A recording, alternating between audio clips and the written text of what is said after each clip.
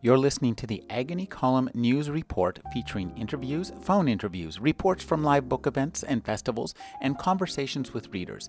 You can find additional news, interviews, book reviews, and more 5 days a week at the Agony Column website at trashotron.com/agony.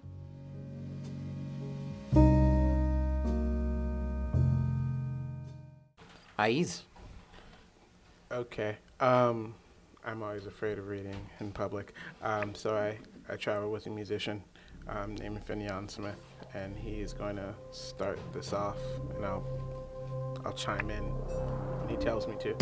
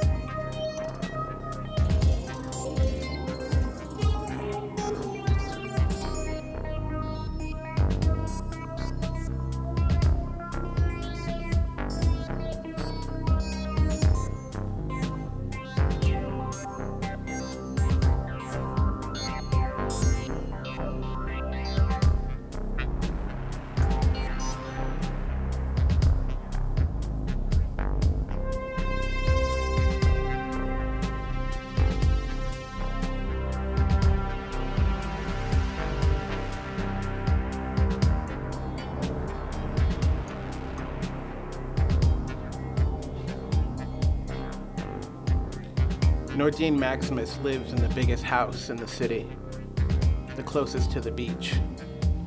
You can almost see Italy from his roof. Everyone here hangs out on their rooftops looking someplace else. Europe, a ship leaving for the States, or places they can't see.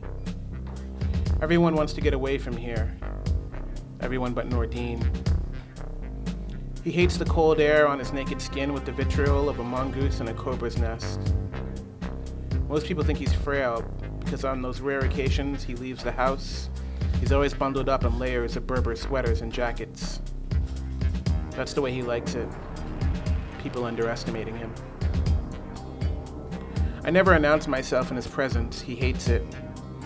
I just walk into the huge living room and sit in a corner. If he's not talking to someone else, he's either watching TV or reading. Interruptions cause this blind irritation to rise in him. Even to me, they come out of the blue. His heart rate doesn't increase, his breathing remains steady, his eyes don't even twitch. He just yells with the fury my brother could only muster when he was truly afraid. Sometimes I love Nordine, and sometimes I wish he'd just die. I've yet to find a subject that he doesn't know nearly everything about, including myself. But he takes this whole knowledge is power thing to phenomenal heights. It doesn't make sense to ask a man for anything without giving something in return. Not if you've grown accustomed to a fully functioning reproductive system, that is. He's brilliant and deadly, a combination often hard to like, but I always respect him. And Al Khahima Poor plays housewife, and he offers me tea before scampering into the back room. He's always got a parade of them. As he reclines on his pillows, with shirt proudly open, I can almost see why. I don't know how old he is, but he looks to be able to give the 19-year-old a challenge. The tea I use like a prop, downing it quickly and healing my scalded throat before the shock has time to set in. It's the type of subtle move only he'll notice. You almost broke Omar's jaw for mentioning your brother, he says in the Rif tongue, and I'm mad. Of course he wants to talk business first. I'm gonna sidestep it. Then remember, he knows when I'm lying. He had 3 men on a ridge for an ambush. True, I never told him about my brother. You handled them? A question. Luckily I can answer without lying. Put them to sleep before he came. I needed to give him something to know me by. If I used my thing in that scenario, I'd have to... The youngster, he smiled, finally putting down the French magazine he was reading. How'd he fare? Stupid and young, but he followed directions well enough. We'd both appreciate any dental care he could get. Pretty sure that the Geneva Convention outlaws that breath. My boss laughed, and I know I'm not in the doghouse for the arrangement I reached with Omar. I doubt we'll see this Omar again. The deal's gone sour with his people, but the parting gift of cash is appreciated. Now, what's all this recording about? I'm asking permission to take the razor off temporarily. I don't dare meet his eyes when I ask. Membership in the Razornet crew is for life. We all have small scratches and nicks on our breastbones from where the razor scrapes our chest. They're never to be taken off, even when we're having sex. I'm scared shitless that somehow he knows even when we think about trying to take them off. Yallah! That's all the mangled Arabic I get in this consultation. I might make it out of Morocco. But I know enough of my boss to know that if he ever decides I need to go, it won't be him that'll do it. He owes me too much. Tell me about it, he says. Good, not a question. I don't know what it is, maybe something minor, but I doubt it. In any case, it predates my association with you and your crew. I don't want to truck mud through your house.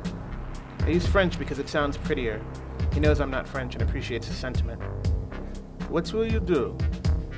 Find the sender, do what I can, get back to my life here as soon as possible. All truth.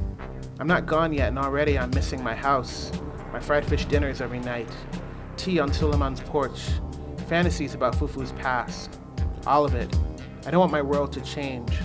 I'm hating Yasmin right now, but she dialed a number I swore she'd never use.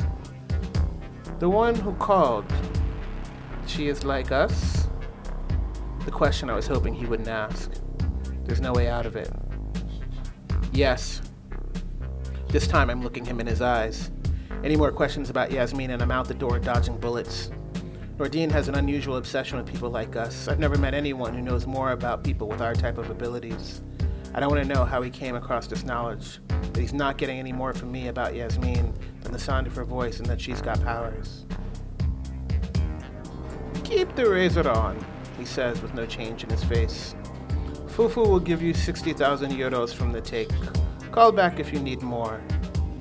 He beckons me close and I'm scared. I've healed him 3 times from lethal gunshot wounds. Those are the only times I was allowed to touch him. I keep low, making sure my head is never higher than his. I'm expecting a hand to kiss. His deceptively powerful arms embrace my body.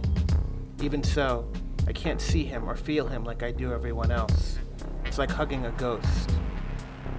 Remember, what we have is rare. I realize he's speaking English in that no-accent way he does when he's trying to show me compassion. People like us tend to stand away from each other. I nod. I'm like a cat being held by a kid known to abuse animals. I can't give him any reason to be pissed or he'll kill me. I don't know how he'll do it, but it'll be bloody and sadistic. I know because I've been his instrument of such tortures in the past, waiting in the shadows in silence for him to finish an embrace just like this before I struck. Ais, Jama, Everett, thank you so much.